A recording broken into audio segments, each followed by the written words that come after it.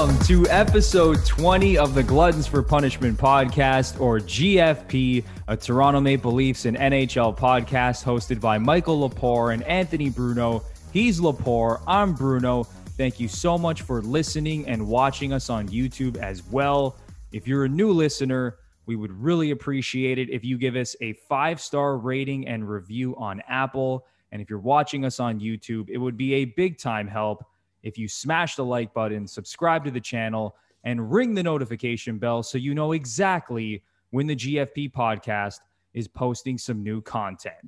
All right, so as of Wednesday morning, May 26, 2021, the Toronto Maple Leafs have a commanding 3-1 series lead over the Montreal Canadiens in the first round of the playoffs, and Game 5 goes Thursday night as the Leafs will look to close it out. So we are going to go over the series and give you our thoughts and opinions on everything that has gone down so far. But before we do that, it is time to welcome in my partner in crime, Mr. Michael Lepore. How you doing, man? I am doing very well, Anthony Bruno. It is raining out. It is dark. It is gloomy. But I'm walking on air because the Leafs lead a playoff series by 3-1. It's been a long time, Leafs fans, since we've been able to say that, since we felt this good. As you mentioned, episode 20, kind of nice that we do our first playoff episode with a nice round number like 20. Shout out to Ed Belfour, goalie of the Toronto Maple Leafs. Quick question. Game 7 of a series. You're the Leafs. You can go back in time. You can pick Belfour or Joseph. Who do you go with? Oh, man, that's tough. I'm a Cujo guy, Lepore.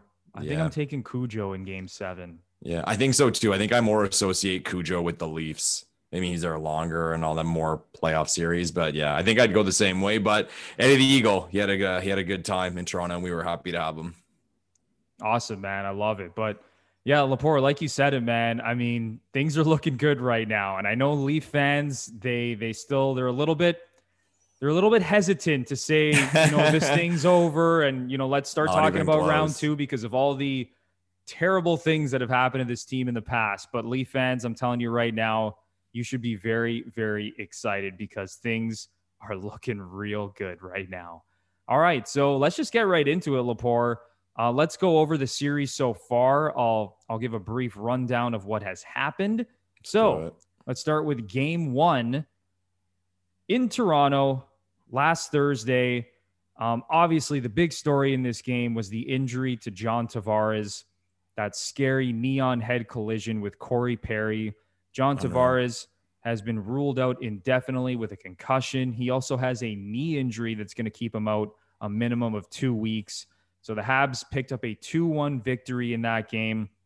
It must have been extremely, extremely difficult for not only the Leafs players, but the Habs players to continue playing after that incident.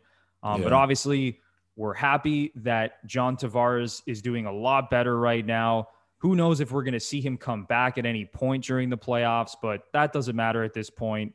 I mean, the most important thing is that John Tavares is doing okay.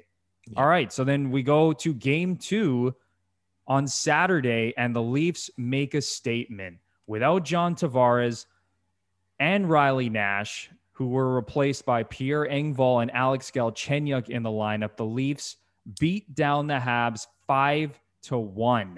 Jesperi Kotkaniemi drew into the lineup after he was healthy scratched in Game 1 for Montreal, and he scored the first goal of the game, but the Leafs were able to bounce back. Auston Matthews with a 3-point game.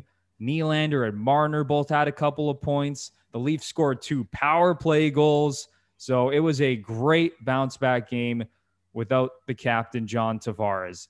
And then Game 3 in Montreal on Monday night, Nick Foligno out of the lineup with a lower body injury, which was a little surprising. Yeah, weird. He was replaced by Riley Nash. And then Cole Caulfield, who was healthy scratched for 2 games by the Montreal Canadiens, finally made his playoff debut. And the Leafs, they had a ton of shots on Carey Price, especially in the first and second period. He made some absolutely ridiculous saves. Of course, that stick save that he made on Jason Spezza. But William Nylander scored again, and Morgan Riley scored the game winner in the second period as the Leafs hung on for a 2-1 victory. And then, of course, game 4 on Tuesday night, the Leafs making their biggest statement of the series so far with a 4-0 shutout win over the Montreal Canadiens, taking a 3-1 series lead.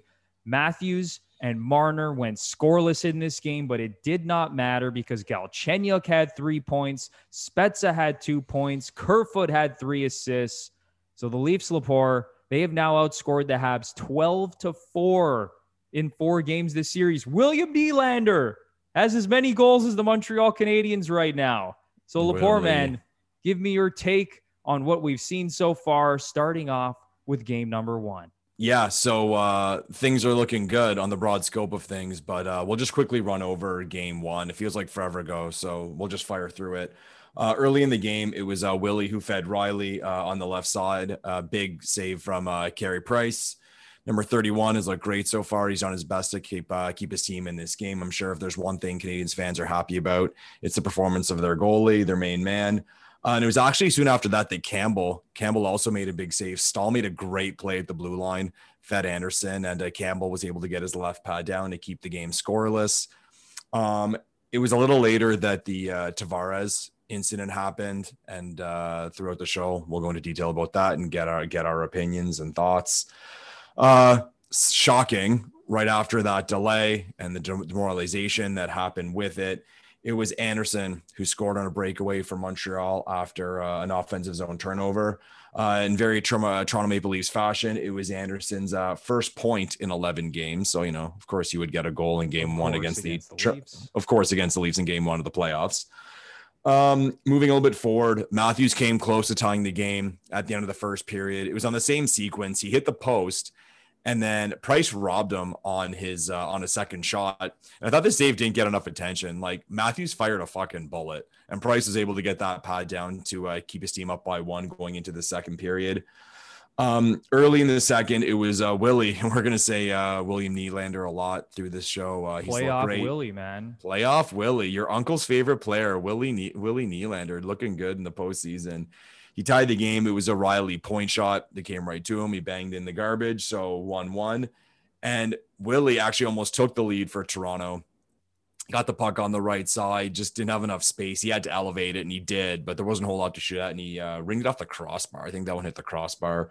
So we go into the third period, tied at 1s, and it was a terrible turnover by the Leafs D. Blame who you want. It was Riley and Brody behind the net. Puck came out to Anderson, and Riley made a heck of a kick save. So totally redeemed himself, as we would say. Price robbed Marner right not too long after that. Again, Carey Price, man, started the show. It was a great pass from Willie on that one. And then power play for the Toronto Maple Leafs, and Joe Thornton on the left side gives the puck up. Montreal comes back the other way. Sandin does his best to take down Byron. And Byron, who's run through waivers, I don't know how many times this series, kind of been a joke on Montreal Canadiens Twitter, falling to the ice, goes top corner, glove side over Campbell for what I'm sure is the hockey moment of his life. Even Canadiens Twitter was laughing their asses off at that one, that he was able to put that one home. That was unbelievable, man. Unreal. It'll be one of the goals of the playoffs. It's like when they do the top 10 at the end, it'll be 100%. So that was essentially the game. I mean, Toronto wasn't able to create too much in the way of danger chances after Montreal took the lead 2-1. Price made a big save on Hyman when the Leafs had the goalie pulled, but that was about it. The final shot count for that one was 36-30 in favor of the Leafs, and Money Puck had the Leafs winning that game 60% of the time after 500 simulations. So bad start, losing our captain, losing the game, and as much as we could have been relaxed going into a playoff series, I think Leafs fans are pretty relaxed based on how the regular season went and how Montreal's regular season finished. And Leafs fans, we got a slap in the face with the Tavares incident and losing game 1. So pressure pack game 2 coming up. Yeah, that was the most Toronto Maple Leafs way possible to start the playoffs. Like, John Tavares goes down. Your captain gets stretchered off the ice 10 minutes into the game. The 3 puck over glass penalties. I forgot about the 3 puck over glass penalties. Unbelievable. Like, that is That is truly unbelievable. I can understand one or two, but three? It's hard to do. Three puck over glass penalties in the same playoff game? Are you kidding me? Think of three in a series, we'd be pissed off. It was just like I could not believe what I was watching. And I think a lot I speak for Leafs Nation when I say this. Like, I think people were really nervous, man, after that game one loss, because obviously Tavares goes down and you're thinking like, oh my goodness. Like, we've gone through, the Nazem Kadri suspensions. Last year, Jake Muzzin, obviously with that injury in the Columbus series, that scary incident, similar in a way to the Tavares incident, right? So you're just thinking, here we go again. The Leafs can't catch a break. They lose game one. It's going to be an uphill battle in a series that we all thought the Leafs were going to dominate. Now, obviously, now that we've seen 4 games, we've seen the true colors of both of these teams, and we've seen that the Leafs have, for the most part, outclassed the Montreal Canadiens. But Laporte, the big talking point, obviously we both alluded to this, was that John Tavares freak incident. Yeah. I mean, here's the thing. How much does this matter from a hockey perspective? Now, listen, the series against Montreal isn't over. I mean, personally, I think it's over because I cannot see the Montreal Canadiens beating this Leafs team 3 times in a row, especially with how that Habs offense is operating at the moment. But how much is this Tavares injury going to matter the further the Leafs advance in the playoffs? I don't know how else to put it, and I'm going to sound like Captain Obvious, but the further this team goes and the better opponents it faces, it's going to become more significant because it's about depth. It's about scoring. It's about a 200-foot game. He's an important player to the Toronto Maple Leafs, as John Tavares would be an important player to any team in the National Hockey League. Like, to your point about how this was so Maple Leafs, I was saying to someone, and not that I would ever want any player to get hurt, but 16 teams make the playoffs. So there's 8 series. A player gets hurt within minutes of game 1.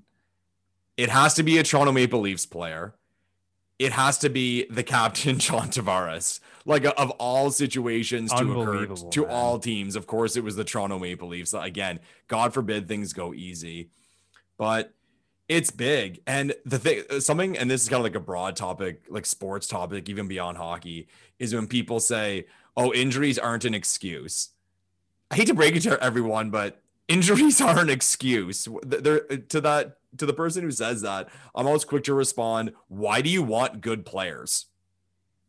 Because if injuries aren't an excuse, it means that good players don't matter. Well, good players matter. If you remove good players, it makes your team weaker. So yeah, this makes things harder on the Toronto Maple Leafs. I mean, they've been able to pull through this series now with a 3-1 lead. Moving forward, if we are fortunate enough to end this series and move on to Winnipeg, I still think the Leafs would be pretty heavily favored in that series against the Jets, even without JT. But it's that third round where if you're playing a Bruins team or you're playing a Colorado team, a Carolina, Vegas, one of those teams, now that depth becomes something. That added scoring power becomes something. At the end of the day, I think different teams have reasons why they can beat other teams. And not only Leafs fans, I think all hockey fans would point to Toronto and say, it's because of Matthews and Tavares down the middle. That's where very few, if any teams at all, can match up with the Leafs. And if they are going to go deep and take a shot at the cup, it's going to be because of that. Now that that's been removed, that's a lot. That's a lot. Now we don't know how long he's going to be gone. You mentioned the knee injury, so 2 weeks is a wrap. But hopefully we're lucky enough to see John Tavares later in the playoffs, a rested, healthy John Tavares, and pull through it. I mean, it may work as a rallying cry, but it also may come to a point where playing $11 million lower than you're supposed to be playing just catches up with you. Yeah, it's just really, really tough. Like, I've been really impressed with how the Leafs have responded, and to see their depth players and the contributions that they have made so far in this first round series. It's been awesome to see. Guys are stepping up, and this is something that we haven't seen from the Leafs in the past, right? And I mentioned, right, the Kadri suspensions. He goes down, and you just had this feeling like, uh-oh, like Yeah. there goes our number 2 center. Like, who's going to step up? And then even last year in the playoffs with Jake Muzzin, right? Because the Leafs blue line was so thin last year compared to this year. So Jake Muzzin goes down, and it honestly felt like losing like Alex Petrangelo, even Yeah. though For he's us, like it was. half the Yeah. player of like a Petrangelo or, you know, a defenseman like that, or Victor Hedman, right? You lose Jake Muzzin, and it's like, oh my God, like we're We're screwed fucked. defensively, right? Whereas this year, it's like Tavares goes down, and it honestly just has not mattered. Now, is that because the Montreal Canadiens just aren't very good? Yes, I think that is playing a role in this entire equation. But this Leafs team, Kyle Dubas did an awesome job building the depth, you know, in the offseason, making acquisitions at the trade deadline. Obviously, Nick Foligno hasn't played the last 2 games either. Yeah. So if that doesn't show you how deep this team is, I don't know what will. But yeah, going back to the Tavares conversation, you could look at the Lightning last season and how they won the Stanley Cup essentially without Steven Stamkos. I know he made an appearance in the Cup final and scored in his 3 minutes of ice time or whatever it was. And that was insanely impressive. Like, I did not think that team was capable of winning a Stanley Cup without Stamkos, as great as Kucherov is, as great as Braden Point and Victor Hedman are. But so, I mean, I guess if you're a Leaf fan, you can look at that and say, that's a team that throughout the lineup, they're very deep at every position. They have great goaltending, and that's how they were able to overcome the loss of Steven Stamkos. But Yeah. I think as we continue to advance in the playoffs here, Lepore, like you said, man, you could say that the biggest advantage that the Leafs have is that 1-2 punch at center. Austin Matthews and John Tavares. And like you mentioned, if they got to go up against the Colorado, Tampa, Carolina, Boston, that's going to be tough, man, without John Tavares. Like, do I think that they can get through the second round without JT? Yeah, I do. I honestly think they can. But the further you go and when you're matched up against one of those elite teams without your $11 million captain, that's going to be an issue. So we'll see how that goes, I guess, as the playoffs go on. For sure. All right, man. Yeah, let's get into game 2 now here. Lepore, give us a rundown of how that thing went down. Yeah, game 2, a game that put a lot more smiles on the faces of Leafs fans, definitely compared to game 1. But the nerves kicked in early. It was Carey Price, surprise, stealing the show early. He made a great save on Willie. The rebound came to Foligno, who shot it high. And then soon after that, he stopped Matthews with a chance in close. And then Kotkaniemi was able to give Montreal the lead on a weird goal. It was a shot from the point, bouncing around. I think Campbell got his foot on the first one, and then it came to Kotkaniemi, who was able to put it in. So 1-0 Montreal. He did that 4 thing. It was debated on I saw Habs forums, like what that meant, and like a lot of people in the Montreal media weren't happy about it. One thing I heard is that it was referring to the kind of group of 4 guys who were in the press box, like him, Caulfield, and co. Yeah, that's what I heard as well. Yeah, but I heard Prust on a podcast, and he lost it. He was full on like he should not be doing that, number 1, because he looks like a dink, and number 2, he's kind of separating the team, referring to the 4 guys who were not playing. But anyways, so moving forward, it was Spezza who's able to tie the game on a great shot. Leafs got a bounce on that play. The puck was rimming around and it went off the referee to give us possession. So the first period ended tied at 1. Moving on to the second period, it was Price who stopped Matthews with a great shot. The first shift of the period, actually. So Leafs came out flying. But it was 34. Matthews finally was able to get his goal. Came off a smart play from Hall, low hard shot. Matthews able to bury the rebound. But then again, Price, he absolutely robbed. Like, I don't know what it is with these kick saves on Matthews. Like, it must be maybe Matthews' head now, or it's got to be. Every time he fires one of those like one-time slappers on the net, Price is able to get that foot down. He did it on the power play. And then he stopped Spezza and closed on the power play again. So just to give us nerves, man, like the Leafs dominating play, but Montreal being able to hang around because of their goaltending. But Rasmus Sandin, that I think scored a goal that made a lot of Leafs fans jump up and do a fist pump, slapped home slapped home a goal on the power play to give the Leafs a 3-1 lead. Marner fed him. And then it was Willie on the power play to make it 4-1 after 34 hit the post. 5-1 after an empty net from Kerfoot. The final shot count in that game was 34-23 in favor of the Buds. And incredibly, Money Puck had that game at the Leafs winning it 89% of the time if it was played 500 times. So any 5-1 win in the playoffs is impressive. Anytime you can dominate your opponent like that is impressive. So after all the garbage Leafs fans had to deal with following game one, and I should say during game one, it was nice to see the Leafs bounce back with a performance like that. Yeah, absolutely, man. That game was so huge. And here's why. Obviously, because, you can't go down 0-2 in a playoff series, but I thought just like everything that happened in that game. So Matthews scores, because think about if Matthews goes another game without a goal and they lose, and then you go, uh-oh, Austin Matthews not showing up in the playoffs. And then that narrative starts to build. They're down 0-2.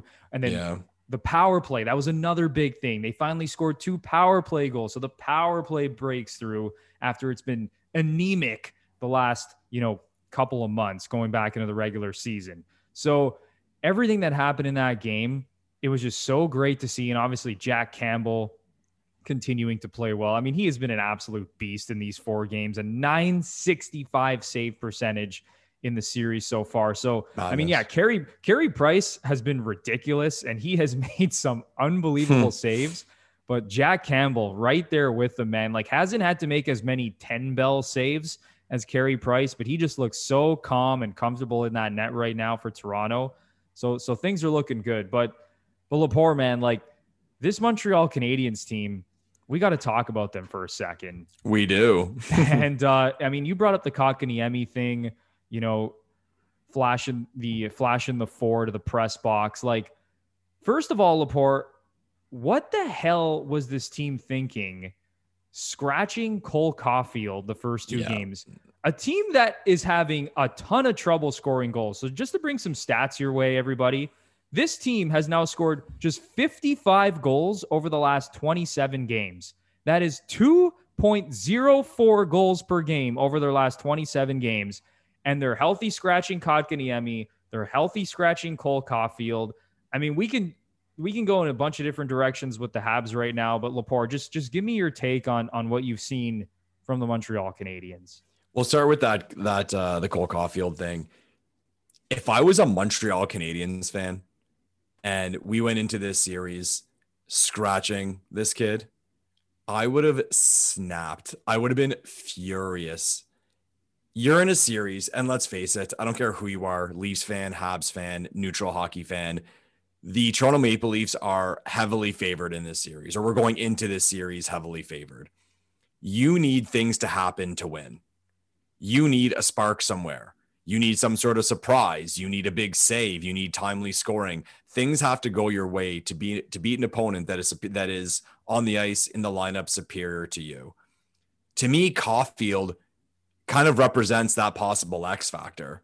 The kid's jumpy. He's a firecracker. He can score. So to me, number one, we're not a good scoring team. So why would we not have the kid in the lineup anyway? And then number two, to my point of like, we need something to happen to beat the Leafs. We need something to kind of come out of left field and be a little different to win over 7 games.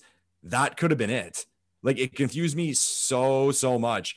And I saw some people on Canadians Twitter saying, well, 2 of the kids' goals were an OT, and the playoffs isn't 3-on-3, and he's not responsible defensively, and he's just coming out of college hockey. Who cares? Yeah, who fucking cares? You're going in as an underdog. Like, this kid has a rifle, man. He's got the most lethal shot on their roster. Not even close. It's literally not even close. I don't care about Tyler Toffoli, who scored 28 goals or whatever. Even Josh Anderson, Cole Caulfield, Laporte. When he has time and space in the offensive zone, I am terrified of that. You get that little jump up. To me, he's the only player in the Habs, and maybe Suzuki, where I get that little like, like when he's like they get that wrist is about to snap when he has the puck. But no, like absolute craziness. And even the thing about he's not good defensively.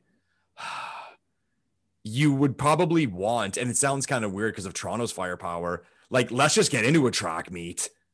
And who knows what happens. And like Toronto's power play has been struggling. Maybe we get into a big power play battle with them. I didn't get it at all. And like we joked texting about it, like what Mike Babcock's running the Montreal Canadiens now, like benching this kid, like unreal call. And then it was weird because a lot of people in Montreal media said, oh, well, he's going to play in the series eventually. Like they kind of knew, oh, they didn't, maybe it was because Montreal didn't want his first game to be on the road. Like, give me a break. Like, stop overthinking it. He's a good player. Put the kid in. Shocking, and look what man. they've done. The series is essentially over at this point, and they wasted 2 games without one of their biggest game breakers. And it's like you said, Laporte, I do not care that he's 20 years old and he just came off playing college hockey and he's only played 10 games in the regular season. He scored 4 goals in 10 games. We all see that shot. We all see how dangerous he is. This is a team that is struggling mightily to generate offense right now. Like this team, when they enter the offensive zone, they have absolutely zero ability to cycle the puck. I saw Mike Kelly. He's an NHL stats guy and broadcaster. He was showing a stat where the Leafs have had this was actually heading into game 4 where the Leafs were out chancing the Habs on the cycle, 37-11 or something crazy like that. So this is a team. It's like they need offense any way they can get it. And to literally scratch a guy because he's young, what the hell were they I just did not understand that decision whatsoever. He should not be out of this lineup the rest of the series, however long it lasts at this point. But yeah, man, that just made me scratch my head with that. You mentioned the point with the cycling stats. You don't even have to see the stats. It's so obvious. What Montreal doesn't have, and again, I don't care if you're a Leafs fan, Habs fan, or a neutral fan, what Toronto has a lot of players who I always identify it as that patience talent where they enter the zone and they can cut back, look around, buy time, find the open man. Like Marner can do that. Matthews can do that. Nylander can do that. Even Spezza can do that. These guys who come in and they're able to create something that's not there. And it's never anything crazy spectacular. It just allows time for the players to enter the zone. And now we got something. We can move it around, create something, do whatever we want. And I mean, the king of that is Crosby. I'm always amazed at how he can enter a zone. It looks like he's totally screwed. And before you know it, the Penguins are snapping the puck around. And Montreal doesn't have that type of talent. Let's face it, Toffoli's a shooter. Okay. Anderson, who I love, he's not that type of player. He just comes in at 100 miles an hour and tries to run you over.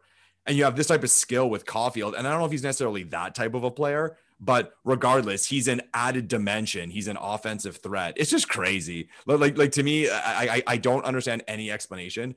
And it's a weird thing. We saw it with that crazy review with Bergevin that Ducharme moved forward with. What's going on in Montreal? It's I don't know, man. Here I am a Leafs fan. If Montreal scored a goal and then I saw Shanny and Dubas pointing at the camera, or pointing at the TV, I should say, to send down and challenge, I'd be like, is that not somebody else's job? Do you not have someone on the headsets or I don't know, one of the assistant coaches is looking down at the iPad and then he kind of hangs his coach out to dry? I don't know, man. It's a weird dynamic. I don't know whose call it was, who's the boss of what situations. And when you have unclear responsibilities like that, it's not just in sports, it's in business, it's in anything. It's not good. And that's kind of how Montreal looks right now. And again, the whole thing with Caulfield, people saying, oh, well, he'll play game 3. Well, why? Because he should be. So you're just waiting for, what if you would have been up 2-0? Then would you put him in? Probably not. It's just, the whole thing was weird and confusing to me. We can talk about that one all day. Yeah, no, Laporte, you nailed it, man. The decision-making right now in Montreal, starting with Bergevin and down to Dominic Ducharme, in terms of the, challenging that phantom goalie interference. I don't know what the hell they saw, not playing Cole Caulfield and Jesperi Kotkaniemi. If I'm a Montreal Canadiens fan, I am heavily questioning the decision-making from those two guys right now. It just does not make any sense. And Laporte, even going back to that point where you said about how the Leafs have those guys that they enter the zone, they're patient with the puck, they can make plays happen. Montreal, man, they're literally just a straight line team. They come into the zone, They get a shot on net and see you later. The Leafs scoop up the puck and their D-men are moving it out of the zone. Like, you just never feel like that team is a threat to sustain anything in the offensive zone unless they're on the power play. Even then on their power play, they've had a hard time. Oh yeah, 0 for 13 on the power play, I should mention, in this series are the Montreal Canadiens. So they are no threat whether they are on. They're only a threat when they're on the power play or it's late in the third period and they've pulled Carey Price and they're in desperation mode. Or shorthanded, as we saw in game one. Exactly. So, I mean, there's a lot of issues right now with the Montreal Canadiens. And yeah, if I'm a Habs fan at this point, I'm extremely frustrated with the decision-making, with the play of the players. I mean, outside of Carey Price at this point, who I think has done literally everything in his power to try and make this series competitive. What a stud. Yeah, man, we can go on, but let's move on now, Lepore, to game number 3 on Monday night. Yeah, we'll run down that one. So big game, series tied, going back to Montreal. And I'll say it, man, as a Leafs fan, game 2 made me feel very confident about the series because we bounced back from game 1, even after the whole Tavares thing, after all the drama. So we head to Montreal. But I definitely would have had a different feeling going into this game had that been a full building of Montreal Canadiens fans. Because none of these things of like, you know, momentum or like the Leafs being better in this area or that area would have mattered. To me, I just would have thought, we're 1-1. A packed Bell Center would have been terrifying. It's different. Yeah, the Montreal Canadiens are a different team when they have that crowd behind them, and maybe more than any other team in the NHL, because as we've talked about before, it's an amazing place, and those players, I'm sure, get a lot of adrenaline rush from those fans. But it was a bad start for the Leafs in game 3. Gallagher got a high stick, and there was a double minor. So 2 minutes in, and to our point, Cole Caulfield gets a chance and rings it off the crossbar, club side on Campbell. So here's the kid. He's getting his shot and bing, right off. So just a wake-up call to anyone in charge of putting together the Montreal Canadiens lineup. There it is. This kid should have been in the lineup the whole time. Little later, Campbell was able to make a big save on a 2-on-1. And little things in the playoffs. We talked about these all regular season, and now they're even more important in the playoffs. Caulfield hits the post, and then Campbell makes that big save on Gallagher on the 2-on-1. One of those goes in. It's a different type of animal we're facing on the road, right? So able to get out of that 4-minute double minor unscathed. And then it was Carey Price on Jason Spezza, Leafs with a power play, and Willie buys time, finds Spezza at the side of the net. Unbelievable save. It will be the save of the playoffs. It will be the save of the playoffs. That was craziness. Crazy. And like Kelly Rudy, I think Kelly Rudy, I've had a lot of problems with during these playoff telecasts. He mentioned how like he thinks Price kind of saw the angle of Spezza's stick, so he knew how to get high, or that he knew he had to get high to make the save. And it's weird because usually in that case, if you're the player with the open net, your brain's telling you to like roof it upstairs to give the goalie no chance. But if you look at the replay, the bottom of the net was open. He could have just slid it in, but the natural reaction just to fire it. So I don't know if Rudy analyzed it properly. Either way, there's a lot of luck involved in a save like that. A ton of luck in a play like that. But then I always do say, is it a coincidence that Carey Price was the one who made that save? Of course it's Carey Price. Wow, amazing, right? Like, just what a save. Unbelievable. And those little things in the back of your head that, like, if we lose this game after a save like that, it's going to be a total kick in the nuts. But so we're 0-0 after the first period. It was 7 minutes in the second period that Willie scored again. Screenshot through a crowd. It went off a Habs player. And then it was, again, Price stealing the show. He made a big pad save on Engvall. I thought Engvall had a great game. I noticed Engvall a lot. And Engvall took a lot of shit early in the season. And even going back to last year, Leafs fans weren't too happy with him. But I thought he's had a pretty good season overall, and I thought he looked great in that game. It was Suzuki who scored a goal after a Mikheyev turnover in the offensive zone. One of those ones, man, like I'm watching the TV and I'm literally screaming because I knew Mikheyev wasn't going to have a lot of time with the offensive blue line. So out loud, I yell, put it in the corner. And he just didn't. And I think he tried. He just didn't get enough wood on it. The puck came back the other way. And Suzuki, credit to him, man. What a shot. A good friend of mine played goalie at a high level. And he's always told me, if you're coming in and you don't quite know what to do, go low blocker about a foot off the ice, because that's a goalie's nightmare. It's just that worst height, and like to get down on your blocker is always difficult. Yeah, that was an awesome shot. And I know people were a little bit upset with Campbell saying, he should have had that. But honestly, I didn't see that. Where people there were people on Twitter, even some of my friends, like, I'm like, you know what, man, you got to just give credit to the shooter in that situation. That was a great shot from Nick Suzuki. Yeah, but to the point of like that goal, that's how Montreal is going to score. And like I said, all year and even going into the playoffs, if Toronto is not in the semifinals, it's going to be because they've made mistakes and they didn't play their best. Like I said, it was Mikheyev making a mistake at the offensive blue line. In game one, it was Thornton on both goals in the offensive zone, giving the puck up and it goes the other way. That's how Montreal can beat us. If it's a 50-50 game and we play our game and don't give them blatant opportunities to score, the Leafs will be okay. But they got their chance, and Suzuki, hell of a player, hell of a shot, was able to capitalize. So 1-1 at that point. And actually, Riley took a lot of blame on that one too, because people thought maybe he didn't close him down enough, and maybe he kind of gave Campbell too much of the shot. It sounds kind of weird how I worded that, but people know what I'm trying to say with that. But Riley, again, redeeming himself. It was a pass from Marner on the right side. And that one was weird, man, because the puck came across and it came into him in the slot. But if you watch Price, like Price was kind of like in the middle of the net.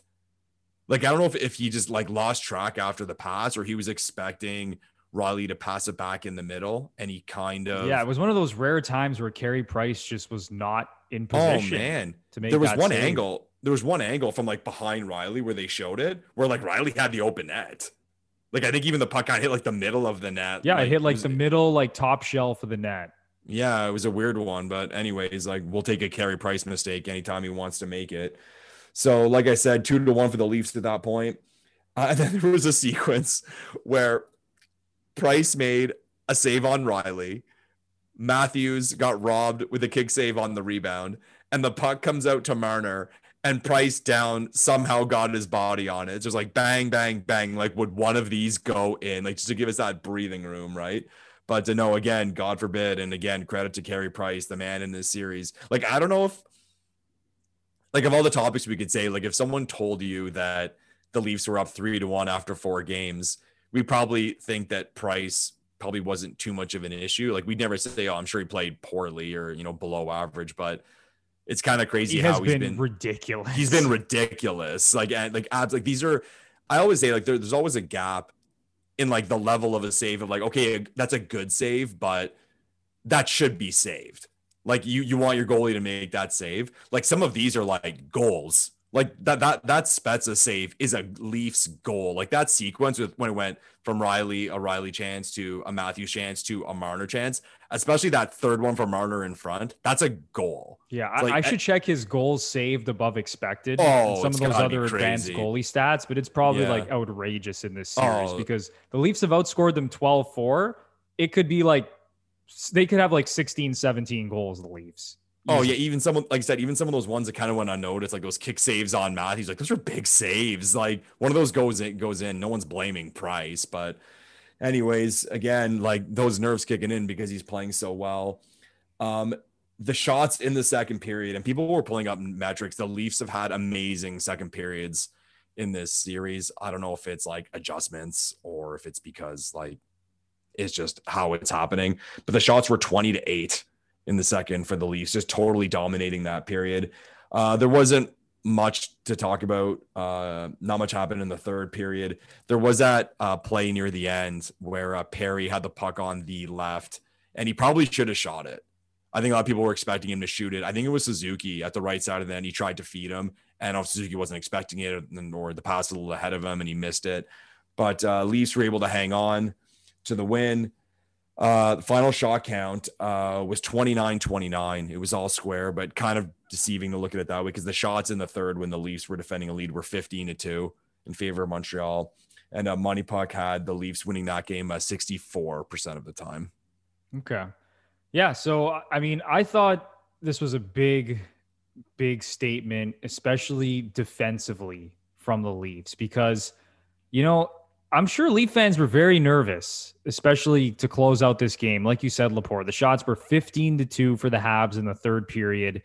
And in seasons past, and even, going back to a couple moments throughout this regular season where the Leafs, haven't totally been able to hold on to a lead. I think about like that crazy Senators game that they lost. But, specifically going back like to previous playoff series, right, where this team just has not been able to hang on to leads late in the third. And I got to say this right now. What's that? Even just like, I would say, even just like the identity of this team, we never thought of ourselves as a team that could just shut it down in the third period and like wean that clock down. Exactly. It's almost like they've turned a page right before our eyes. And that brings me into what I'm about to say right now. And I have to give a major shout out. And we're going to talk about players who have impressed us and players who haven't impressed us on the Leafs so far. But I have to give a big time shout out to the entire defense corps. That 6-man unit so far, I do not think they are getting enough attention. They have been so good. Okay, when you go back to last season and you think about Cody Ceci getting 20 minutes a game and Tyson Barrie getting 20 minutes and Martin Marincin filling in for Jake Muzzin and playing 16, 17 minutes a night, those guys have now been replaced by TJ Brody, Rasmus Sandin, who I know he didn't play in game 4, but he's been really good, and Zach Bogosian. Dude, Justin Holl was barely playing, man, under Babcock. Like exactly. Another one. And you think about Justin Holl and the top 4 minutes that he's provided this year. I mean, this 6-man unit from top to bottom, it does not matter, honestly, which pairing is on the ice. They're all moving the puck well. They're all making good decisions. They're all jumping into the play and helping to create offense when the opportunities arise. Like, I do not think that this 6-man unit is getting enough credit at this point. And I think they've been so good. And obviously Jack Campbell's been a rock. I mentioned a .965 save percentage, but the play specifically of this 6-man D unit, I think has been excellent. And awesome. Laporte, I want to get your take on this. Like, I guess, you give me your take on the defense corps, but also just players on this team that have impressed you so far in the playoffs and players who haven't really impressed you. So who's been good and who's been bad? Let's start with the bad news. We'll talk about the guys who we would hope could be better. One that's jumped out to me, and I'll kind of let him off the hook because he's coming off an injury, is Zach Hyman.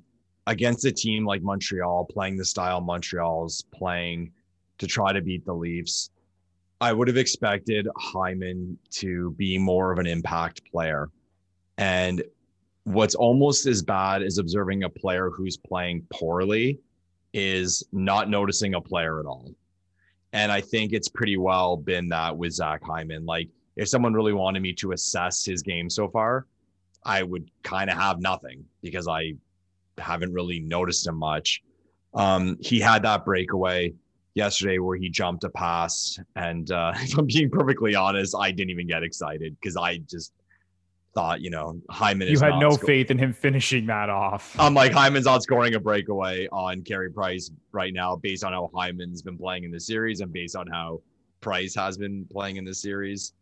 And then the empty net. I cannot believe he missed that empty net. Oh my God. We mentioned like top 10 list. Like, that'll be a top 10.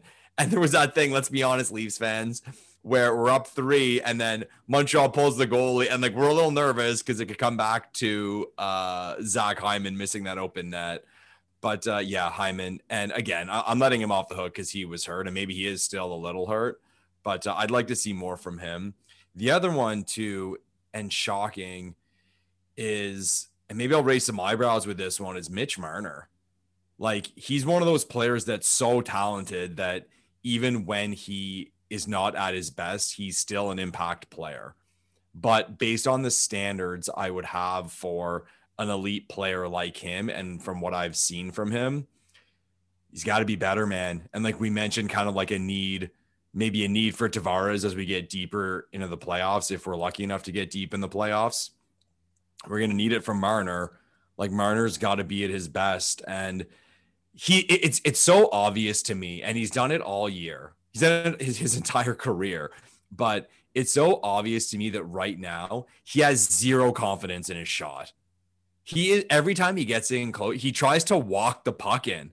Like there was one last night where he drew a penalty. So great job drawing a penalty. He's on the 2-on-1, and it was like, wait. And it's that whole thing of like physics. Like, well, Mitch, if you get too close to the goalie, there's nothing to shoot at.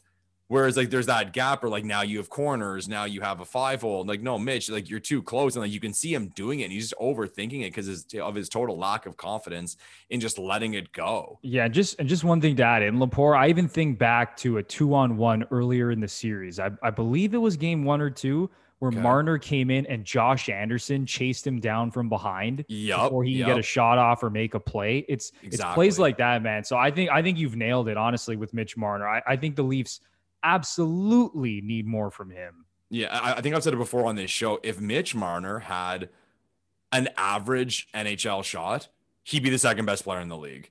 Like but he doesn't. Like before everyone comes freaking out at me, it's like, no, if Mitch Marner had an average shot, it'd be Connor McDavid, Mitch Marner. But it's not his talent. It's not in his skill set. And he's always kind of been that style of player. He's a pass first guy, but it's just, man, like I just wish you would have more confidence in that regard. Has anyone else besides those two, has anyone else like jumped out at you as guys you'd like to see be better? No, honestly, those are the two that are right at the top of my list as well. Like, I mean, people can say Austin Matthews has disappointed a little bit. I mean, him and Marner only have 3 points each in 4 games. That is obviously well below their standards. I mean, even looking at like Connor McDavid, right? He only had 4 points in 4 games against the Jets. For any other player in the National Hockey League, not named McDavid, Marner, and Matthews, that would be totally fine. You know, a point a game in the playoffs or just under a point a game. But for Matthews and Marner specifically, obviously we'd like to see more. But when it comes to Matthews, you're seeing the chances, you're seeing all the opportunities, the posts and the crossbars. Whereas Marner, his decision-making right now is really frustrating me because, listen, we get it. Mitch Marner is an absolute wizard with the puck. He makes things happen with his vision and his playmaking ability and his patience. But he's been a little bit too patient in this series where he's holding onto the puck and he's trying to make something happen that just isn't there. And honestly, when things like that are happening and you're struggling, like you got to just keep it simple. When you're Mitch Marner, just keep it simple. Don't overcomplicate things. Shoot the puck when the opportunity is there. I mean, I'm starting to get a little bit sick and tired, Lepore, of everyone trying to just set up Austin Matthews like every time.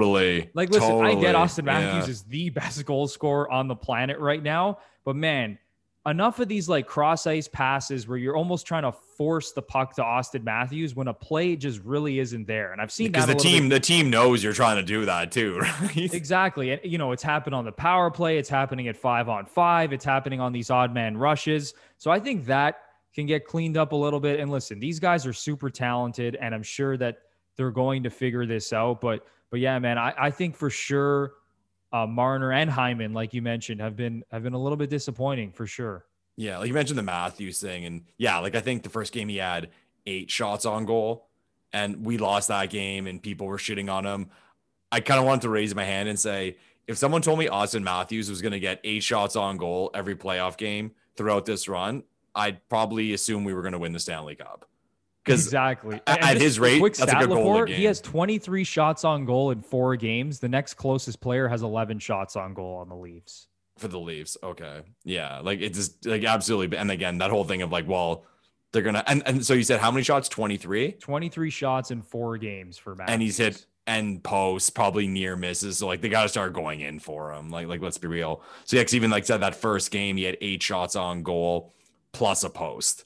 So just snake bin right now. And hopefully he'll explode soon. In terms of guys who have looked good, there's been a few. I mean, you mentioned like the D collectively has been really good. Obviously Campbell's been everything and everything we could possibly ask.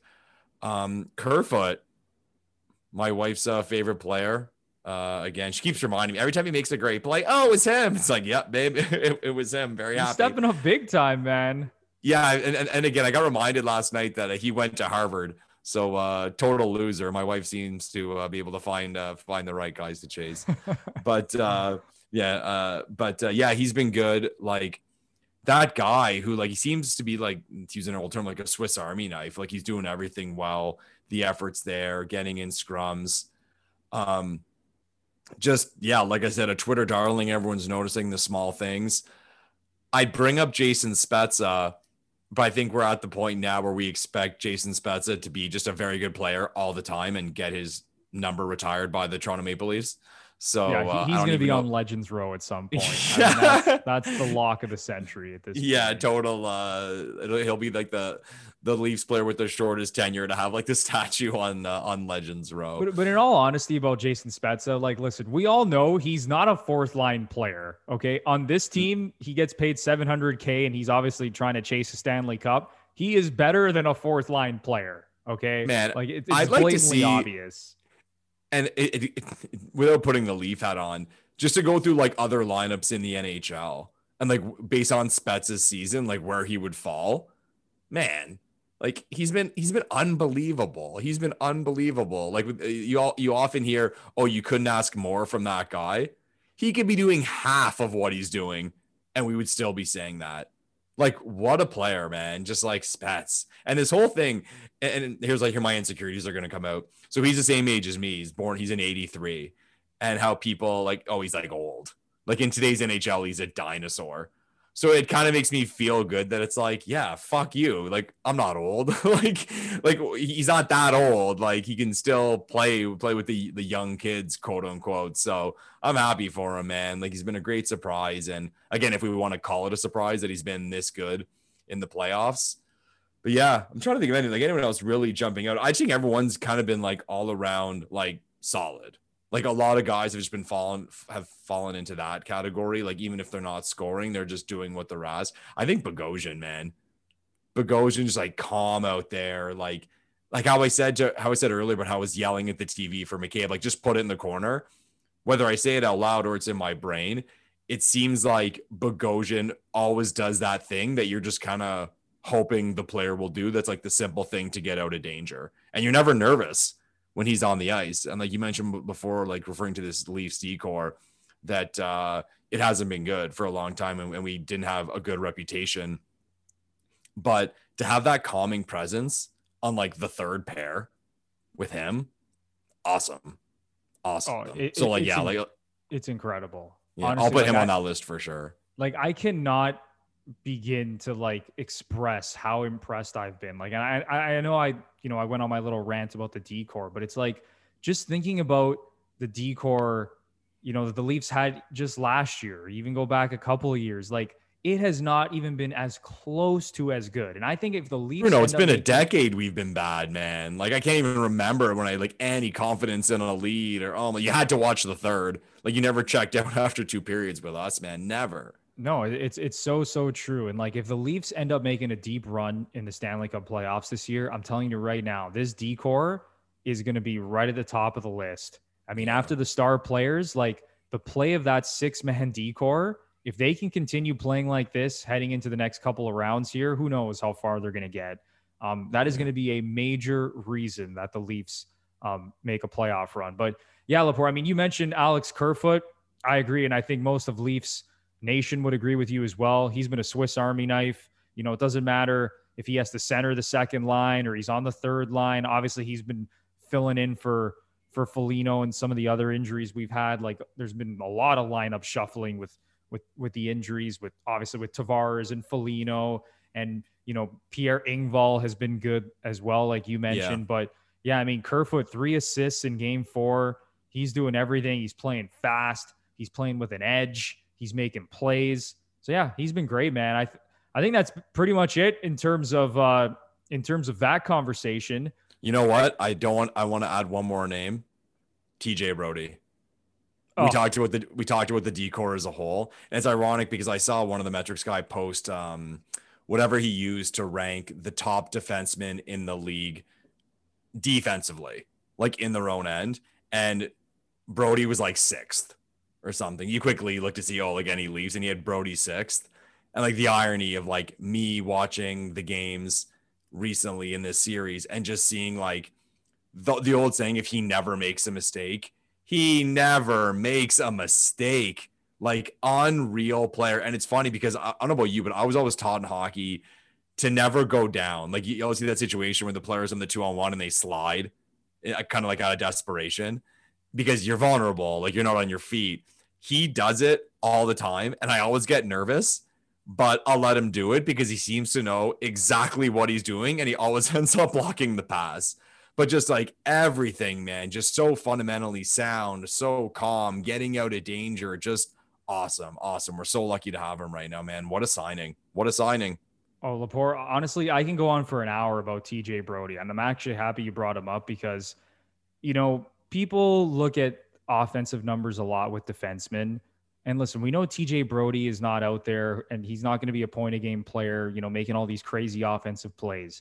But his ability to just take the puck in the defensive zone and make these quick little plays to get out of danger and to move the puck up to the forwards. Honestly, he does it at such an elite level. And it really flies under the radar, and you have to be really watching closely. And maybe I'm a defense nerd because I played defense my entire life, and I appreciate the little plays and little head fakes and things that he does.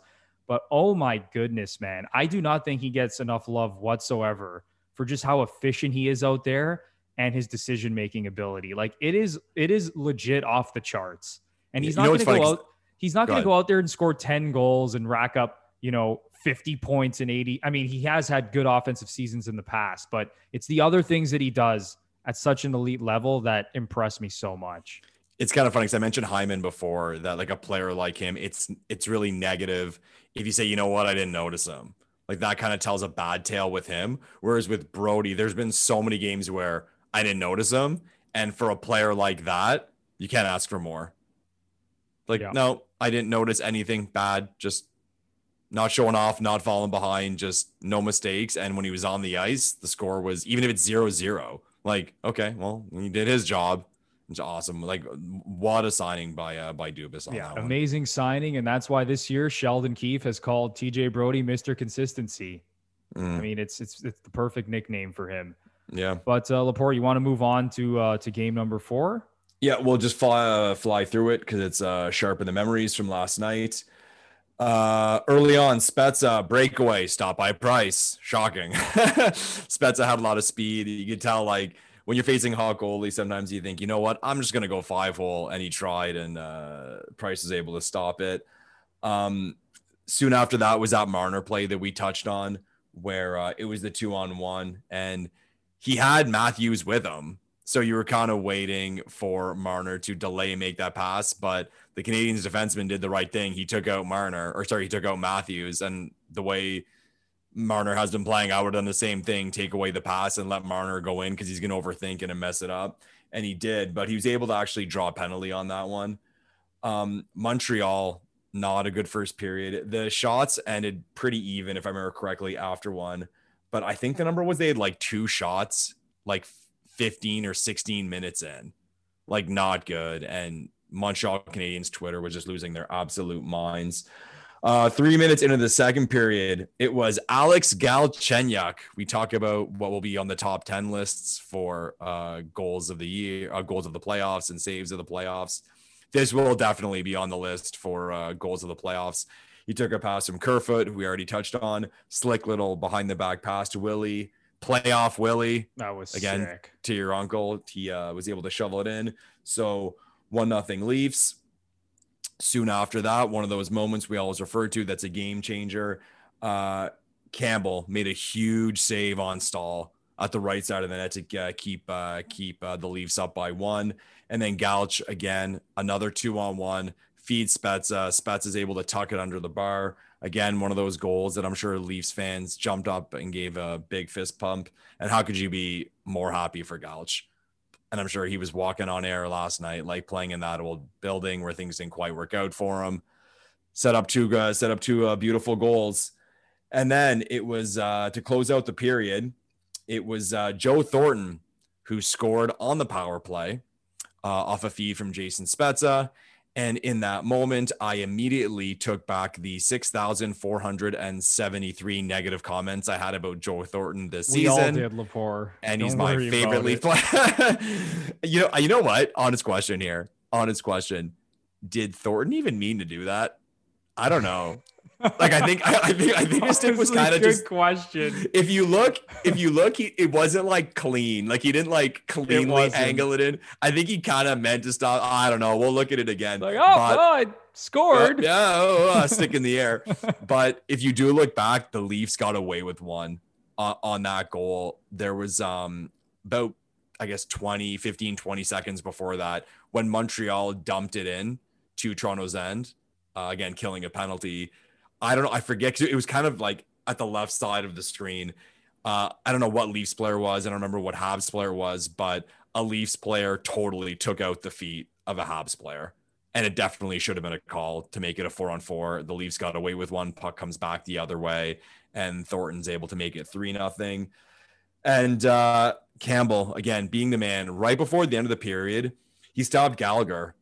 Oh, sorry, he didn't stop Gallagher. Gallagher hit the post. I remember he beat him sticks. Right. It was similar to the Suzuki shot that beat Campbell earlier in the series. He hit the post. And again, big man. You go into that third period up by 2, way different than being up leading by 3 goals into that third. So Leafs go into the third period with a 3-0 lead. I mentioned that Hyman breakaway earlier on that we had absolutely no faith in, that he was stopped. He made a great play at the blue line to intercept the pass. And then a little later, Hyman with that empty net chance that we also talked about, that we are all very embarrassed by. I caught that was brutal. I caught this clip of Steve Dangle. He's doing like a live feed on all the games. Like you can watch the game live with him. And he was just like jumped up and then it missed. And he just goes, oh, Zachary. Like someone talking to their child of like total disappointment. Like, Zachary, how dare you do that? And usually Hyman's the empty net god, man. Yeah. Like, he's usually like a lock when he's on the ice. Going for that empty net, it's always in the net. And then that just shows, right, how he's been struggling, like we talked about, right? And then Matthews had that chance from like the sideboards. And I was kind of like in my head thinking it'd be hilarious. Like Matthews was the way more difficult one. I'm like, Matthews is going to put it like bar down and just be like, that's how you do it, Zach. But I think the Canadiens player got their stick. Yeah, I think on it was that Perry who deflected Was it Perry? Going into the empty net. Yeah. And then Galch, who else? With the calm empty net goal to make it a 3-point night. Ironically enough, did the Habs draft him 3rd overall? Was it? Yeah, it was 3rd overall, man. So 3 points against the Habs, a team that drafted you 3rd overall. So I'm sure he felt fantastic about that. It was Tony, what's his name? Tony Marinaro, the big Canadians radio guy. He put out a tweet like, "Don't talk to me." It's like if you tweet me, I'll kill you. And these are like 500 responses, like the worst night ever. Right? The guy's hilarious. So yeah, final shot count in that one was actually 32-28 in favor of the Canadians. Kind of similar to the game before. Montreal outshot Toronto 14-4 in the third period because of the 3-0 lead. And Money Puck had that one, another dominating performance by the Leafs. The underlying numbers had the Leafs winning that game 71% of the time. Yeah. I mean, that they put the nail in Montreal's coffin in game 4. At this point, Lepore, I don't want to get ahead of myself too much. And I know Leaf fans have been scarred by, collapses in the past, but there is a better chance of an asteroid hitting Earth than the Montreal Canadiens at this point, beating the Toronto Maple Leafs 3 times in a row. I don't give a shit if I think Money Puck gave it a 4% chance.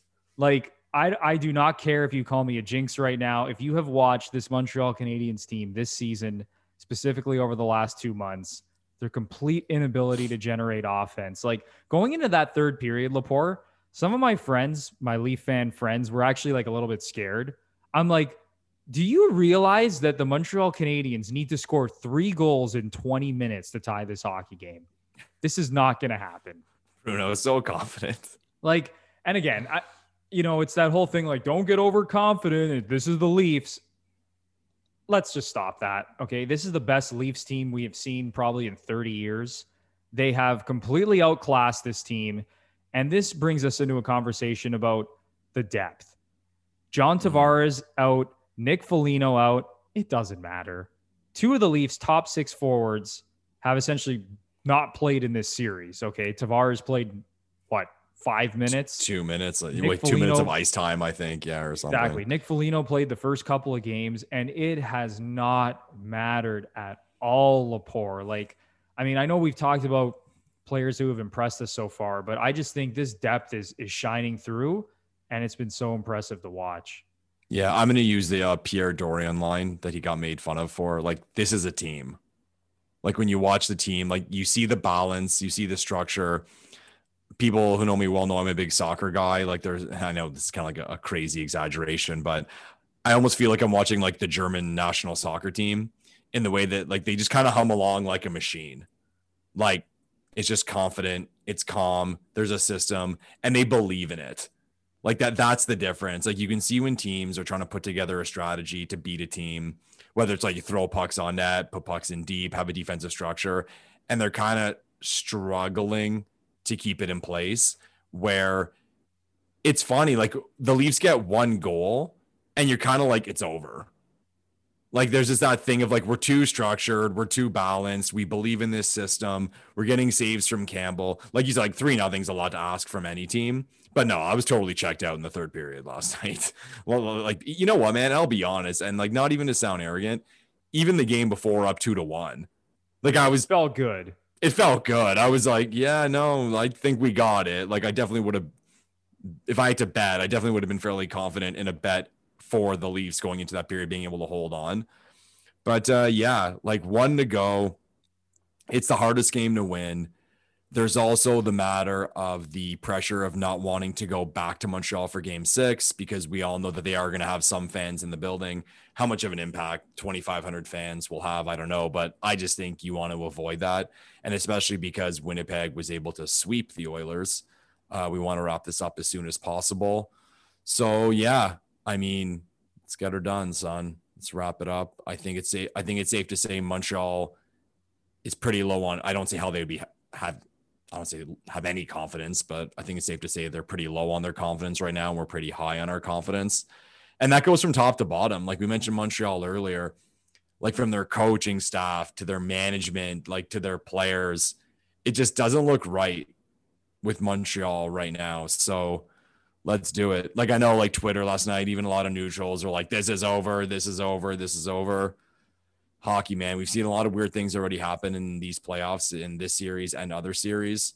So let's just stay the course and let's wrap it up in 5. And yeah, let's not waste any time. And just to reiterate one more time, like, the reason I'm so confident and excited about this Leafs team right now is because, like you mentioned, Lepore, it is a team. For the first time, honestly, I think in my lifetime, I'm seeing everybody buy in. It doesn't matter who's on the ice. And this is what Sheldon Keefe and Kyle Dubas have been talking about since they've been here.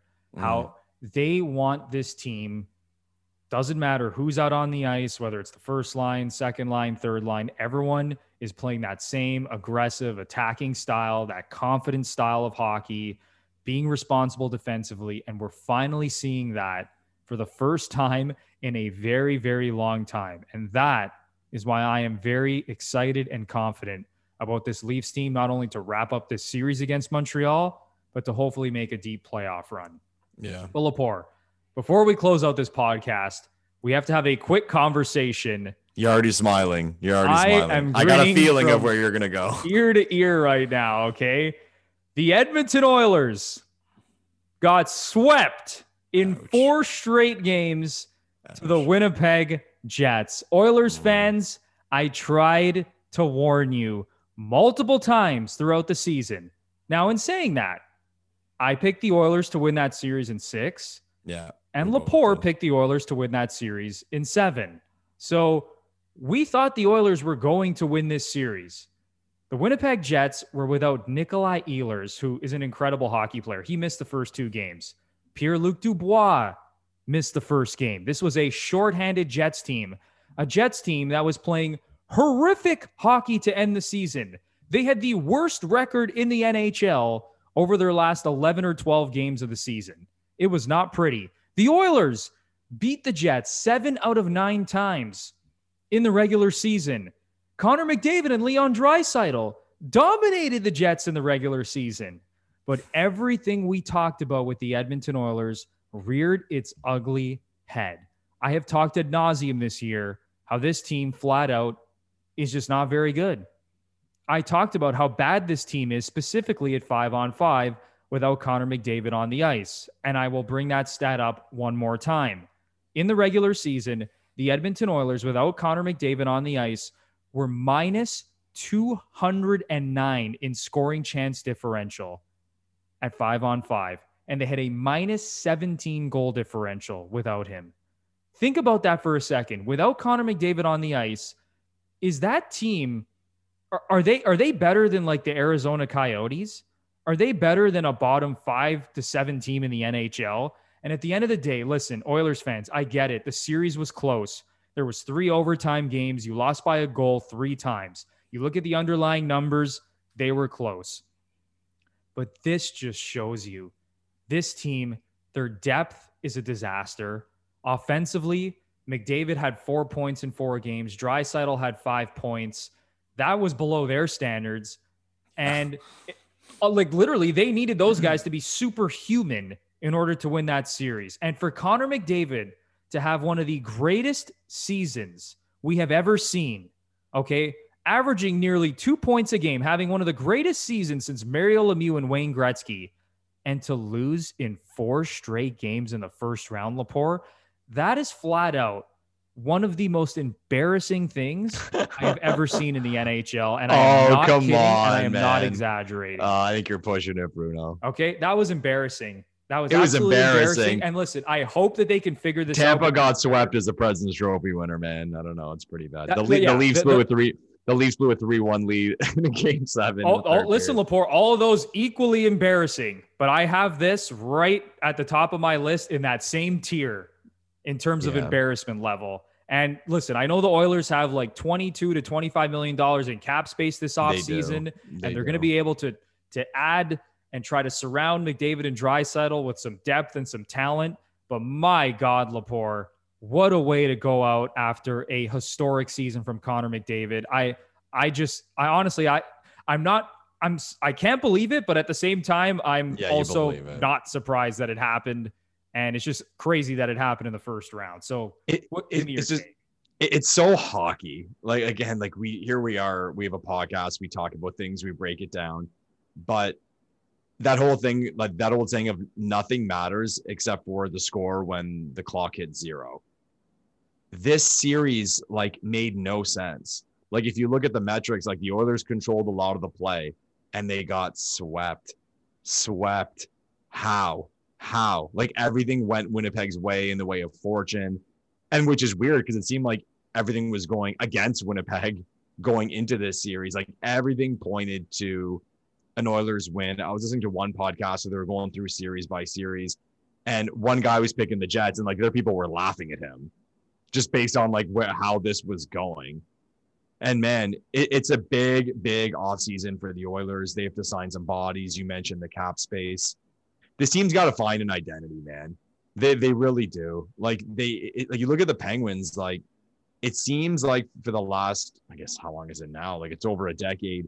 They're able to find bodies, guys with roles who can fill in certain slots, and they're able to leave and get paid, and that is what it is. But that team always has an identity, and Edmonton's got to do that, man. Like they have 2 generational talents. They have 1 phenom of a talent. It shouldn't be this hard. And I'm excited to see what they do. Like they got even step one, they got to figure out their goaltending. Like how they're going to figure that out. I had one guy say, and who knows what's going to be available, but he's like, well, if you're Edmonton, what wouldn't you throw at Rask? Just to at least be, okay, well, we have McDavid, Draisaitl, and a goalie. Like we know we have that taken care of. But for Oilers fans, man, like exciting year. I almost feel kind of bad because like you said, it would nice be, again, comment down below. Like I'd love to know what Oilers fans really and truly are feeling about this series. Like, are they feeling like they were just crazy unlucky? Are they feeling like they just got totally exposed? I don't know. At the end of the day, and like we did say this about the Jets. The Jets have a goalie and they have game breakers. So I'm not going to say, oh, they can beat anyone, but just about. Like if things go their way, kind of like they did in this series, like I mentioned, Money Puck had the Oilers in every game in this series, and some of the games pretty heavily. But when you have Connor, when you have Scheifele, when you have Ehlers, these guys who can score, oh my God, that overtime goal by Ehlers. Oh, what a that shot. dude is so electric, man. What a shot. And when he shot. gets matched up against like non-first line players, because he kind of gets hidden because he's not on that Scheifele and Wheeler line. Oh my Right. God. He is just out there making people look silly sometimes, Yeah. man. He's such a good player. What a player. And one thing too, like here I am, like I love advanced stats and I love looking at metrics, even like, again, they're not the be all end all, but they're a tool to help us see more. The Jets are, now that I think about it, they're a team that, like I said, because they have so many game breakers, those underlying numbers are less relevant because they have so much of that game breaking talent. Like whenever we look at these charts, they're based on the average player and the average goalie. So like I would say, for example, okay, like the Leafs have a lot of offensive firepower. So if someone told me, okay, every game versus Montreal, the deserve a win meter on Money Puck is going to be 50-50, I'd say the Leafs are going to win. I'd be very confident the Leafs are going to win because we have that shooting talent. So if Austin Matthews gets the same amount of chance as X player on the Canadians, well, I'd like to think we're going to come out on top. The Jets are similar in that regard. With those types of players, they can be outplayed. They don't need many chances, and they can beat you. One team, and it's like Leafs Twitter, I've seen a lot of comparisons to the 2013 Leafs, a team that like was terrible defensively, which the Jets are. But I think the difference is the Jets have an A+ goalie compared to that 2013 Leafs team. But that Leafs team had a lot of talent that didn't need a lot of chances to capitalize. Like they had Kessel. I mean, like people forget about like the depth that team had, like with their third line with Kuhlman, MacArthur, and Grabowski. Like those guys, they could put the puck in the net. Like Lupo, Kadri, those guys, like they were having good seasons. The puck was going in for them. Now, like that team is not as good as today's Jets team, and I'll be quick to say that. But similar, like Leafs fans have said, it's similar in the way that that team got outplayed all year and was able to put together a good record and almost beat the Bruins because of that. Like they didn't need many chances. And that's what this Jets team is, just a better version of it with a very good goalie and a very good coach. So props to the Jets. But again, like I'd love to listen to Oilers fans and tell me what they're thinking. Because even like the offseason, man, that's a lot of money open. That's a lot of money open. And you could be excited if you're an Oilers fan, or you could be scared. Because what something like this can do, it can fuck shit up in a hurry. Because if they see this as a disaster and it's something that has to be fixed quickly, and I don't think Ken Holland's that guy. I think he's too smart, too patient. He's been around for too long. This is where mistakes can be made. Yeah, Laporte, one bad signing and that fucks up everything. Exactly. Well, overpaying a winger who doesn't deserve it, or giving a guy too much term or something like so, or that, then that's one. They have the cap space. It could happen with two. And yeah, we'll see how Holland approaches it because, I mean, you're not just going to want to fill all that money in free agency. I mean, Nugent Hopkins is up, isn't he? Yeah, like that's Nugent a name I've seen Hopkins is around. up. Adam Larson, Tyson Barrie, Mike Barrie, Smith oh my God, is a free agent.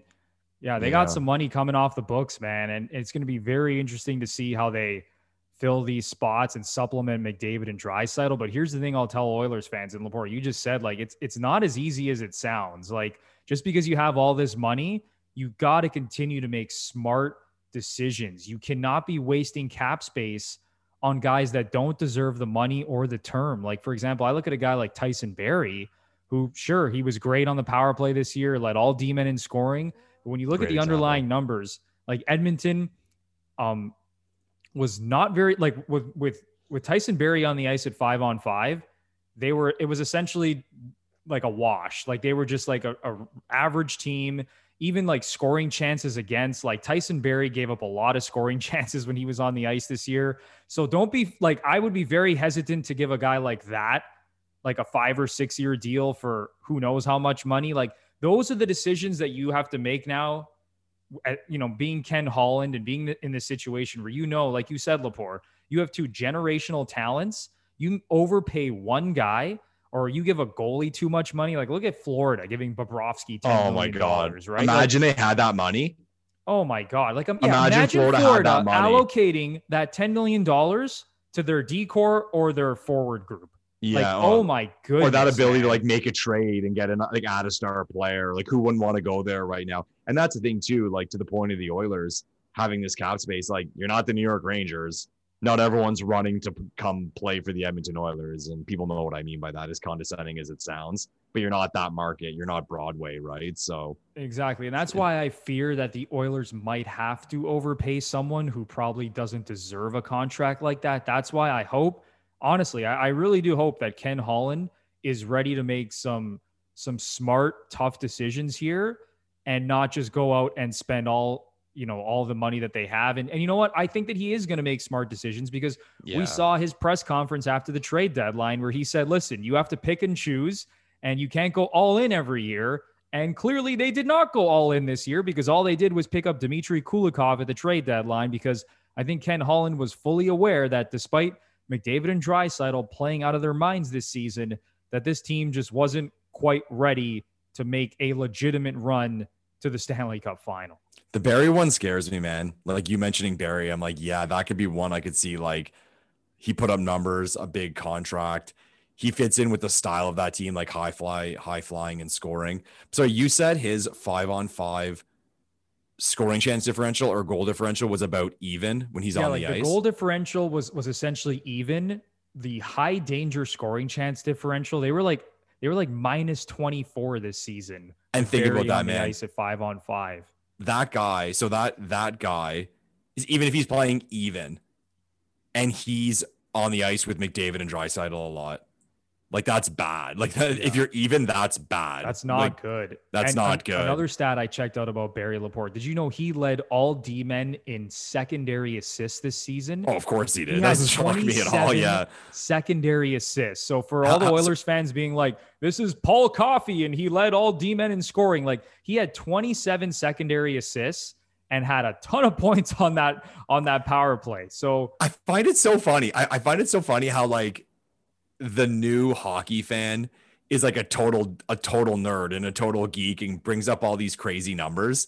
But I've always found it weird how not more is talked about second assists, like second assists on the power play and stuff. Like say when you compare scoring and players, like, okay, two guys that get two good players who get 80 points. Well, this guy only had 20 seconds. Like you mentioned, to your point, if you're comparing two defensemen who put up a lot of points and you tell me one had 27 second assists and one had like, I don't know, 10 or 15 compared to primary assists and goals, it's like, yeah, that's huge. I find it weird how we don't bring that up more often.